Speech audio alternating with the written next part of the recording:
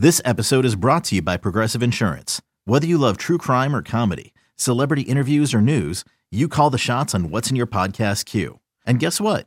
Now you can call them on your auto insurance too with the Name Your Price tool from Progressive. It works just the way it sounds. You tell Progressive how much you want to pay for car insurance, and they'll show you coverage options that fit your budget. Get your quote today at Progressive.com to join the over 28 million drivers who trust Progressive. Progressive Casualty Insurance Company and Affiliates. Price and coverage match limited by state law. You could spend the weekend doing the same old whatever, or you could conquer the weekend in the all-new Hyundai Santa Fe. Visit HyundaiUSA.com for more details. Hyundai, there's joy in every journey. Another day is here, and you're ready for it. What to wear? Check. Breakfast, lunch, and dinner? Check. Planning for what's next and how to save for it? That's where Bank of America can help. For your financial to-dos, Bank of America has experts ready to help get you closer to your goals. Get started at one of our local financial centers or 24/7 in our mobile banking app. Find a location near you at bankofamerica.com/talktous. What would you like the power to do? Mobile banking requires downloading the app and is only available for select devices. Message and data rates may apply. Bank of America N.A., member FDIC.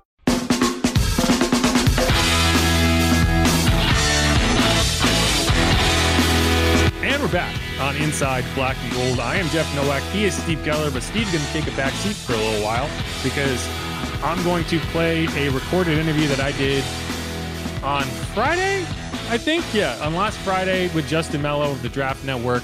It was really good. It was a little long. We played a good chunk of it on Sports Talk on Friday, but there's a lot of it left, a lot of interesting topics to mine. So here's that. Enjoy. Jeff Nowak, WWL Radio Saints sideline reporter. We're bringing in Justin Melo, senior draft analyst with the Draft Network. Going to talk some Senior Bowl, some prospects. Always a fascinating time of year for the Saints in particular, because you could talk about the Senior Bowl. There's always a lot of prospects there, but the Saints always seem to end up with at least one or two Senior Bowl prospects every year. I think I did the math last year. I added it all up.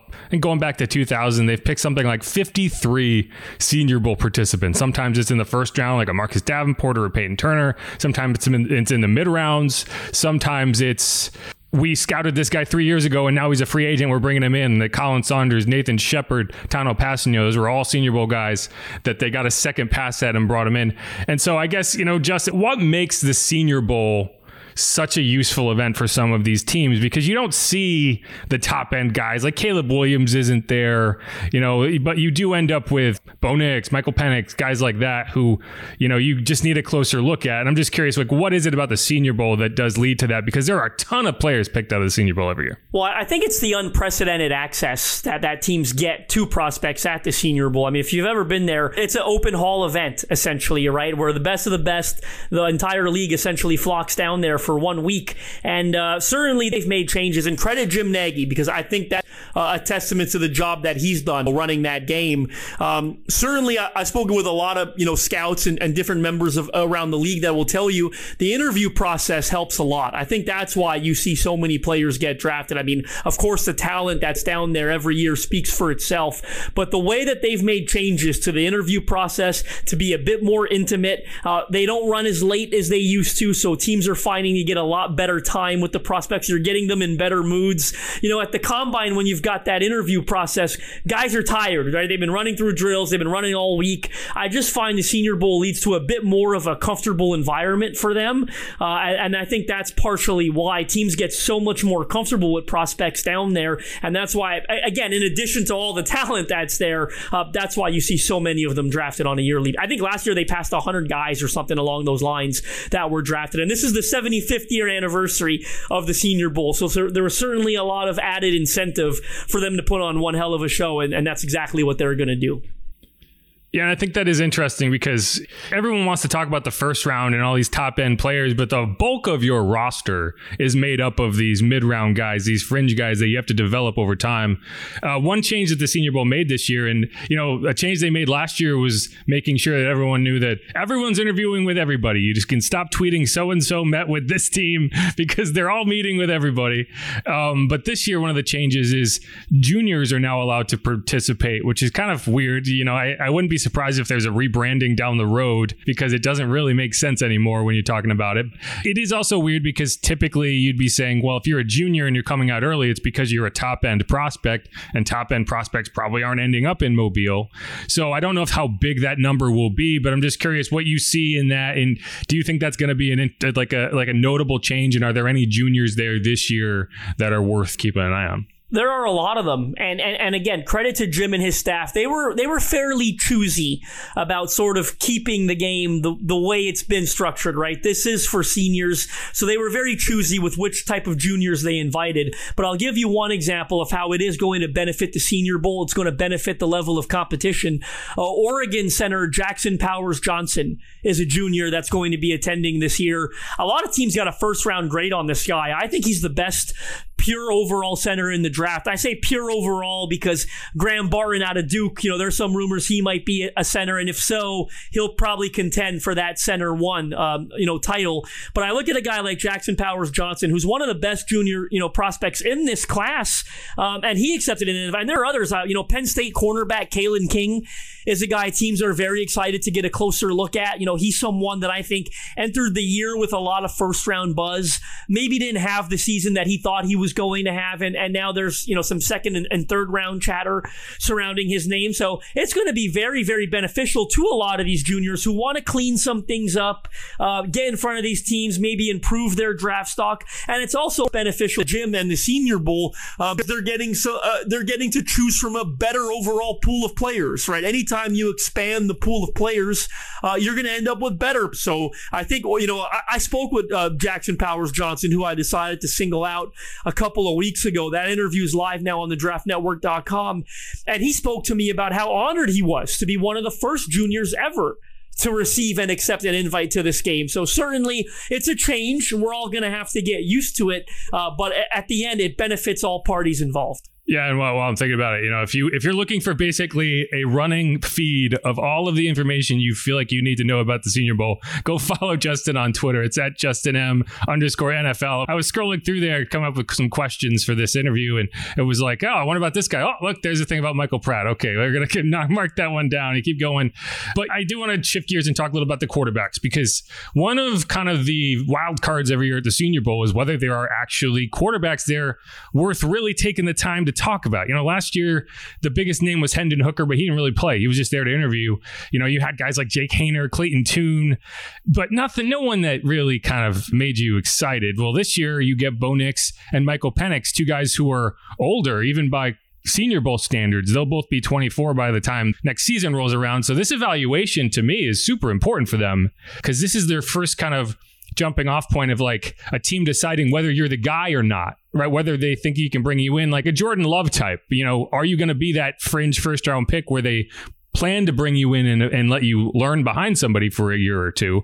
Or do you end up in the third round where it's kind of like, yeah, well, maybe we'll give him a shot, and who knows, like the Malik Willises or the Kenny Pickett's, or not, actually, that's a bad example. I'm thinking more of like a Will Levis. Where is your kind of read on both of these guys? And do you think maybe they could be first round picks? Where do you see them landing in general? First of all, credit to Jim and his staff, because this year's crop of quarterbacks is outstanding, and it's significantly better than it was last year. I think Jim would probably admit that last year's, they didn't have a whole lot of selection, right, from the quarterbacks that they were able to pool. It wasn't one of their strongest years from a quarterback perspective. Well, this year, you want to talk about a bounce back. It is one of the best years I think we'll ever see at the Senior Bowl. You've talked about Michael Pratt. That's one that's really intriguing in the middle rounds. Certainly with Bo Nix and Michael Penix. One thing I want to point out, I wondered, how the coaching staff and Mr. Nagy, how they would sort of use these guys. Are they going to put them on opposite teams so we could watch them go up against one another? Well, I thought the idea was brilliant. They ended up putting them on the same team so they would throw right after one another in throwing drills. So no short-term memory loss. You want to compare one to the other? Well, you're going to see one follow up the other throughout the entire week when it comes to those practice drills. I thought that was really, really smart and shrewd. I think both guys are fringe first rounders. We certainly know how quarterbacks can rise throughout the process. With Michael Penix Jr., I think the bigger question, it's not so much the age thing. I've seen that floated around. Teams don't care about that as much, especially at quarterback when you're not a running back, right? We're not talking about a 26-year-old running back here where you worry about the tread on the tires. No, quarterbacks can play well into their mid to late 30s and play at a high level. Certainly the medicals, with back-to-back injuries in his past, I think they want to see how he throws in this controlled environment. And then even with Bo Nix being the dual threat guy that he is, talk about a guy that's shown so much growth throughout it. I mean, it's a different quarterback at Oregon than it was at Auburn, right? So I think both of them have first round potential. If we know quarterbacks climb up big boards throughout the pre-draft process, I'd be a bit more comfortable probably in the early portion of the second with them personally. I think I've still got a couple questions I'd like to see them answer at the Senior Bowl. But that's the beautiful thing about Mobile and the competition it fosters. If they both go down there and they have an outstanding week in the interview room, throwing the ball, they look accurate, they throw with anticipation. I think, Penix maybe shows some of that off-script stuff that teams want to see from him. I think certainly you could talk about both of them exiting that week as bona fide first-round prospects. Yeah, and I think it's like, okay, are you a first-round prospect in terms of the teams that are there now? And then there's a second question, are you a first-round prospect in terms of the teams that have the ammunition to go trade up to 31 or 32, where these are good teams that are just kind of, trying to rebuild some. Anyway, it is interesting. I think that's where you get a lot of that evaluation. One guy you mentioned, Michael Pratt, is obviously interesting locally in New Orleans. He went to Tulane. Personally, I never kind of saw him. I've watched him play for a couple of years now. He's been very good in the American Athletic Conference.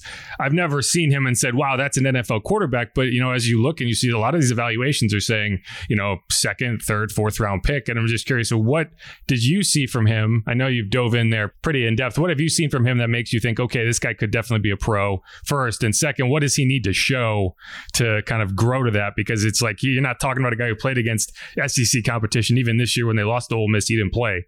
So I think that's a big question for me, is how would he hold up against the Alabamas or the Georgias? You just really never found out. Well, I think he's going to have a bit of an opportunity, to address that question at the Senior Bowl, not only in the interview room, but certainly on the practice field. Even one-on-one drills, he'll be testing corners that played at Georgia and Penn State, and so you'll be able to test some of that ball placement and accuracy against some of the best corners in the nation. One thing I want to point out about Michael Pratt before I forget, that I think will be very interesting to your listener base. When I did the profile with him on the Draft Network, I asked him about a quarterback maybe that he reminds himself of, and it may qualify as a bit lofty for folks down there in New Orleans, but he said himself that he had a coach on staff there at Tulane that was previously with the New Orleans Saints that said his toughness reminded him of Drew Brees. That there are a lot of times Drew was dealing with an injury and may have played through something, and they saw a lot of that in Michael Pratt at Tulane. So certainly I think that's one that'll perk the ears up of New Orleans Saints fans. But I think he's a guy that commands an offense. He's got exceptional football IQ. I think he's extremely accurate. I think the big question for him, funny, sort of like Drew Brees, is going to be some of the physical traits, the arm strength, the arm velocity, and does he have, like Drew did, sort of the football IQ and the command to offset some of that stuff with, by throwing with great anticipation and being a great, pre-snap reader that leads to post-snap execution. So I think he'll have a chance to address some of those questions, but he's a quarterback that I'll be watching very closely. Yeah, I imagine the coach you're talking about is Dan Rochar, because he was obviously the Saints tight ends coach for a long time, went over to Tulane this offseason. So he would definitely have, he had a bunch of different positions on the Saints staff, but he would definitely have a good idea in terms of comparing a guy to Drew. So that's it. Analysis I would trust, generally speaking.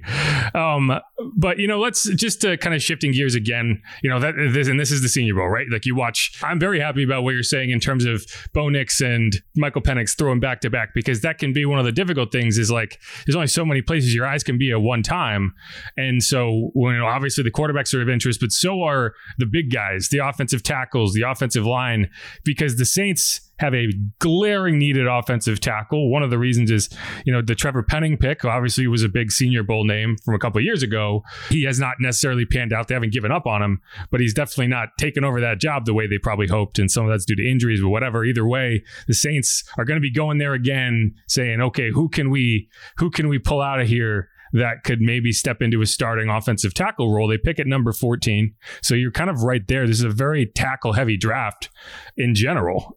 So my question is, of the guys who are there, who might be available at 14, is there anyone that you could see the Saints really taking a close look at and maybe targeting when the draft rolls around?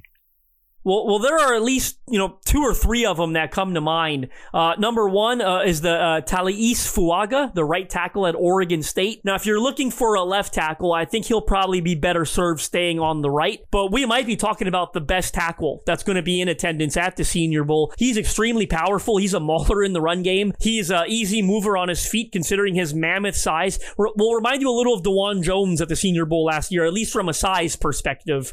So he's probably the best tackle in attendance. One that I think, and the Saints fans might say, oh, that sounds like a reach to me. But one guy that I think is going to go a lot higher than people realize, and he is scheduled to attend the Senior Bowl, is Oklahoma left tackle Tyler Guyton.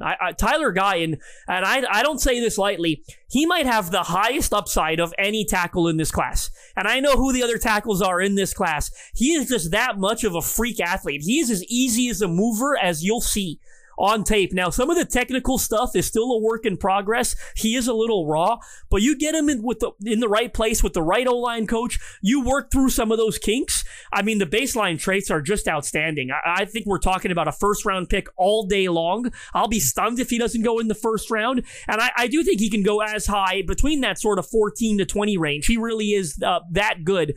Another guy, 14 might be a little rich, but I do view him as a first-round pick, is Arizona Wildcats tackle Jordan Morgan. I don't think he's getting enough attention in this class. This is a really good, technically sound player, and he's a left tackle through and through. That's not a guy that you'd be asking to move positions out there in New Orleans.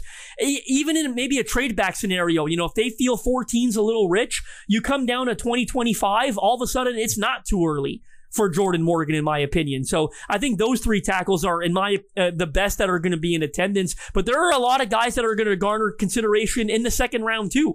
If the Saints decide they want to wait and then maybe just add competition for Trevor Penning. Patrick Paul out of Houston's another guy that has all the traits, extremely long arms. He's exciting a lot of scouts right now. One guy that's very underrated is Dominic Pooney from Kansas, a bit of a lesser known prospect because he was playing at I think Central Missouri a year ago, and then, transferred to Kansas this past year, had a really good year. He's getting a lot of buzz. He might be a candidate to kick inside, but that's another example of a really talented, sort of underrated tackle that's going to be in attendance. So a lot of good tackles this year, but if I was focused on first round picks, if I was the Saints, I would maybe look at Talais Fuaga, and I'd certainly look at Tyler Guyton and Jordan Morgan. When you need mealtime inspiration, it's worth shopping Kroger, where you'll find over 30,000 mouth-watering choices that excite your inner foodie. And no matter what tasty choice you make, you'll enjoy our everyday low prices, plus extra ways to save, like digital coupons worth over $600 each week. You can also save up to $1 off per gallon at the pump with fuel points. More savings and more inspiring flavors make shopping Kroger worth it every time. Kroger, fresh for everyone. Fuel restrictions apply. We actually, so on the podcast, we did our first mock draft this week, and Fuaga was the guy I ended up with at 14. And at that point, I was just kind of going in a little blind. I was kind of doing more of a value pick than anything else. And he ended up there, and I looked him up, and I was like, you know what, this would make a lot of sense, even though he's a right tackle. I think one of the reasons the Saints have a glaring need is because Ryan Ramczyk is a guy who you cannot maybe trust beyond this year in terms of his knee. Kind of gave out on him at the end of last season. So that's probably the biggest concern, is not only Trevor Penning, it's that you might be looking for both a left tackle and a right tackle. So I don't mind a guy who's going to stick on the right side, but you look at the measurables, you look at kind of the tape, and it's like, okay, I could see it.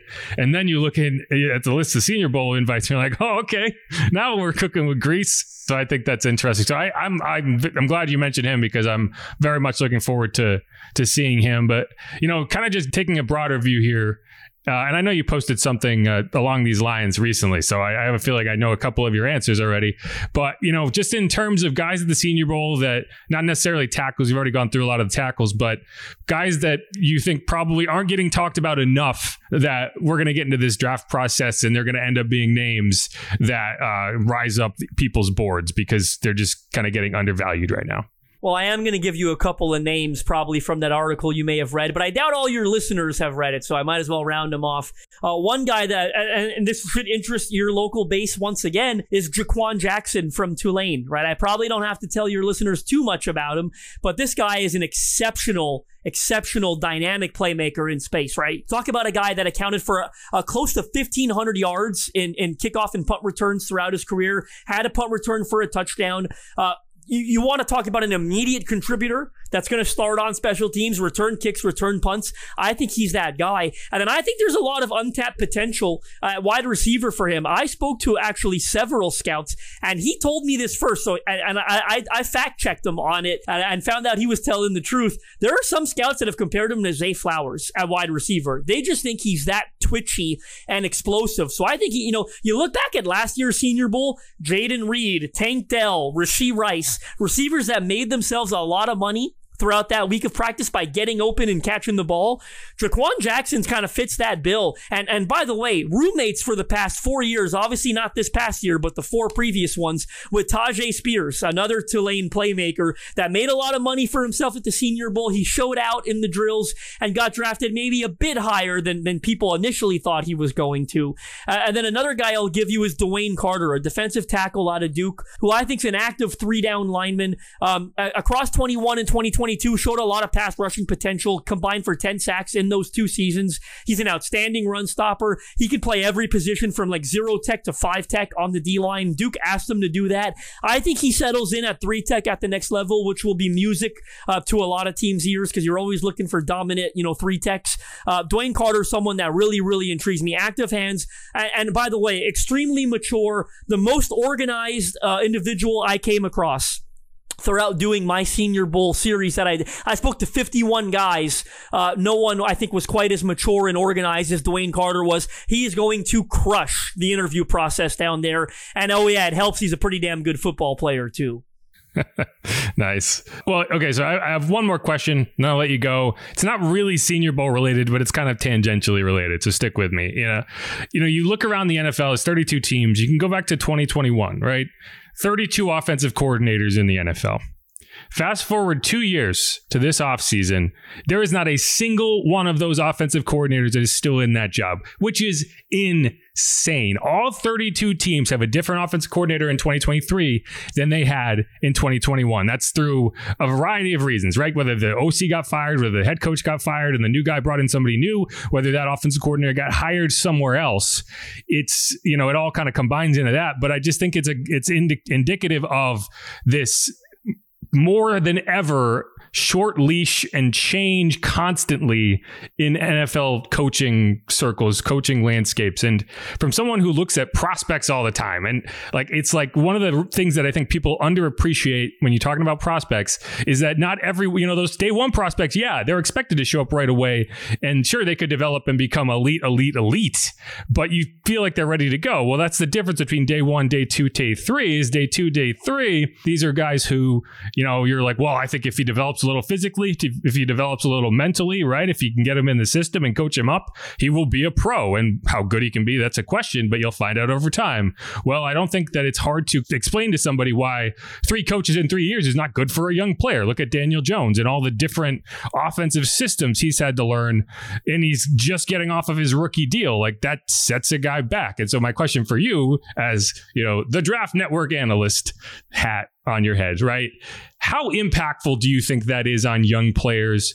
And with this fuse seeming to get shorter and shorter and shorter every year, do you think some teams would benefit from staying the course a little longer, whether that be okay, you lost your offensive coordinator, elevate someone within the staff who can maintain that structure, or in the sense of our coach didn't give the returns that we thought after year 1 or year 2, maybe we stick with him and see if that could continue. I just think one thing that drives me nuts about as these players get developed over time is you quit on a guy and you never really gave him a chance. And when you're turning over the coaching staff every 2 years, that seems to happen more and more. I'm just curious where you land on that.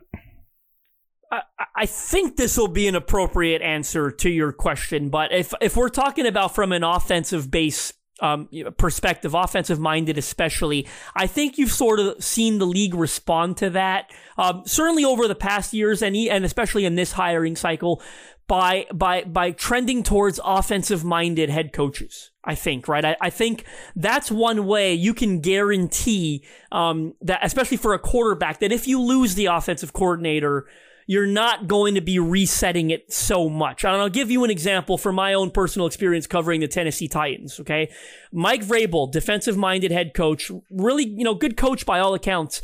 He gets the job in 2018. He hires a hell of an offensive coordinator. Who does he hire? Matt LaFleur, right? What happens when you're a great defensive-minded head coach with a great offensive coordinator? You lose him. He lost Matt LaFleur after 1 year.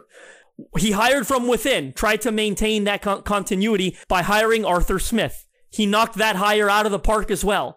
What happened? He lost him too, right? At some point, you're going to make a mistake when that keeps happening. He made his mistake when he hired Todd Downing, right? He fired him after 2 years. This past year, he hired Tim Kelly. There were other issues. I thought Tim Kelly did a good job. Other issues with the team. But Mike Vrabel had 4 offensive coordinators in 6 years, right? And by the time he ended up losing his job. That's just what happens when you're a defensive-minded head coach. So what did the Titans do? They hired Brian Callahan, an offensive-minded head coach who's going to install his system. Guess what? Doesn't matter if he loses offensive coordinator, right? Because that system's going to be in place because it's his system. It's not someone else's. You look around the league. The Los Angeles Chargers, they fired a defensive-minded head coach, right? They hired Harbaugh, an offensive-minded head coach. The Washington Commanders are probably waiting for Ben Johnson, right, to become available, the offensive coordinator of the Detroit Lions, right? The Atlanta Falcons are an exception. They hired Raheem Morris, but he's worked on the offensive side of the ball. One of those very few rare coaches that's worked. Of course, he's defensive-minded, but he's got experience on the offensive side, and he was in that Washington staff in 2010 that had Mike McDaniel, Sean McVay, and everyone, and he just worked with McVay again, and he's probably bringing a McVay disciple to be his OC in Atlanta. Look at some of the coaches that shockingly have not been hired this cycle. We all thought Bill Belichick was a shoo-in, right? Defensive-minded.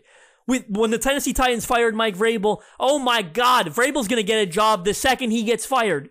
He hasn't gotten one. He got passed over potentially in Carolina for an offensive-minded head coach in Dave Canales with a lot less experience, right? So I think you can see what I'm saying here, how I'm answering your question. I think the league's response to that has sort of to make sure we are hiring more and more offensive-minded head coaches. So if we do lose our offensive coordinator, which happens all the time nowadays, because it's a pass-happy league, that system is still in place, and we're not asking our young quarterback like a Daniel Jones or a Will Levis. It happened to Justin Fields a lot in Chicago with a defensive-minded head coach and Matt Eberflus.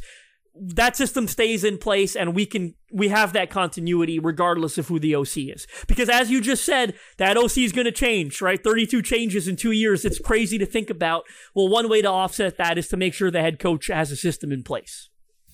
Yeah, and it's funny you mentioned that, and then it's like you're like, okay, the Saints have a defensive head coach, the Bucks have a defensive head coach, like Raheem Morris, like he has experience on the opposite side of the ball. It's like almost the entire NFC South, and then Dave Canales over there in year one.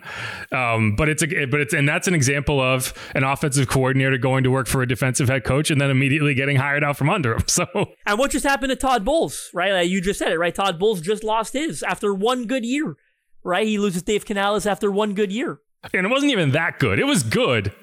It was good, but it wasn't like, 2016 Matt Ryan good, right? Like it was like, oh, you got a lot out of Baker Mayfield, and that's impressive. Good job. Right. I mean, I think he deserves a lot of credit, in all honesty, based on, that they sign a quarterback $4 million base salary, and you get Baker Mayfield to play the way he did. I think that probably went a lot better than anyone thought it would, right? So I understand the appeal to Dave Canales, and I hope that job works out for him in Carolina. There was a lot of red flags and warning signs to not take that job, but sometimes you got to take your opportunity when it comes. There's only 32 of them. Yeah, I mean, I think David Tepper did a good job of narrowing that field out by throwing drinks on fans and firing head coach. Anyway, but all right, Justin Melo, senior draft analyst for the Draft Network. So a lot of great stuff on the Senior Bowl. That's coming up on Tuesday. Really appreciate the time, man. A lot of great information in there. Pleasure was all mine, Jeff. Thanks for having me on. All right, thanks again to Justin Melo of the Draft Network. Always has so much insight to share. I always appreciate it because it's like, oh, how many, who have you talked to from that's going to be the Senior Bowl that you're interested in? He's like, I talked to about 57 people over the last 3 weeks. Like, what? How do you have that much time? Anyway, a lot of interesting stuff. One thing that he talked about there that toward the end that we can get into as we kind of shift gears into the OC search, which will be the next segment, is like, the idea of having offensive minded head coaches. It makes a lot more sense when you think about it in terms of consistency. And, we talked about Dan Campbell to open this episode. And I think one of the struggles for Dan Campbell now is going to be, okay, you built this culture and you established an offense that's very good and you're moving forward. But what happens when you lose Ben Johnson and you lose your offensive coordinator and then you got to replace him? Does it fall off? Can you maintain? And that's always going to be the struggle when you're not an offensive head coach. And, you could say the opposite. When you're a defensive head coach, you lose when you're an offensive head coach, you lose your defensive coordinator. But I just think the relationship in terms of offense, quarterback, play caller is so important. And that consistency is so important that being able to maintain that if you're a Kyle Shanahan is so much easier than a Dennis Allen, for example, or a Todd Bowles. Like Todd Bowles is trying to replace his offensive coordinator. Both teams are trying to replace their offensive coordinators. One fired him and one got hired away to be a head coach. And how does that affect Baker Mayfield, Derek Carr, two guys that are veterans that have no continuity with whoever's going to replace them? And that's why you'll see a lot of quarterbacks coach be elevated. And that's why you'll see a lot of quarterbacks coach hired away from other teams. And I just think it is interesting. Like you talk about offensive coordinators being head coaches. And I think it's like partially because they make good head coaches, but also partially because it allows you to, especially for a young quarterback, like if you're trying to develop a young quarterback and you give him 3 different offensive coordinators in 3 years, do you think that helps? No, too many different chefs in in the kitchen, as they say. It'll be interesting though, because even if you just have that quarterback's coach experience or another assistant role being elevated, we've talked about this too, being a first-time offensive coordinator and having that responsibility on you, it's kind of tough to have that much confidence. You must have a hell of an interview to me to be able to lock that up with someone, instead of like if you're coming through the ranks with an organization, obviously they know you a lot better. Yeah, right. And I think like that's why we'll talk about it more, but like there's a lot of candidates that you could hire for the Saints that it's like, I think they could be a good play caller, but I don't know. Right. We're basing this on like, yeah, he worked with, a really good offensive coordinator and can bring a lot of those themes, but they've never done it. So you're kind of guessing. And like, we always talk about, like, I talked about this, like everyone thinks like, okay, you can do this and it'll definitely work. But what if it doesn't work? Like things don't always work. The alternative is not always the right call just because the route you chose was the wrong one.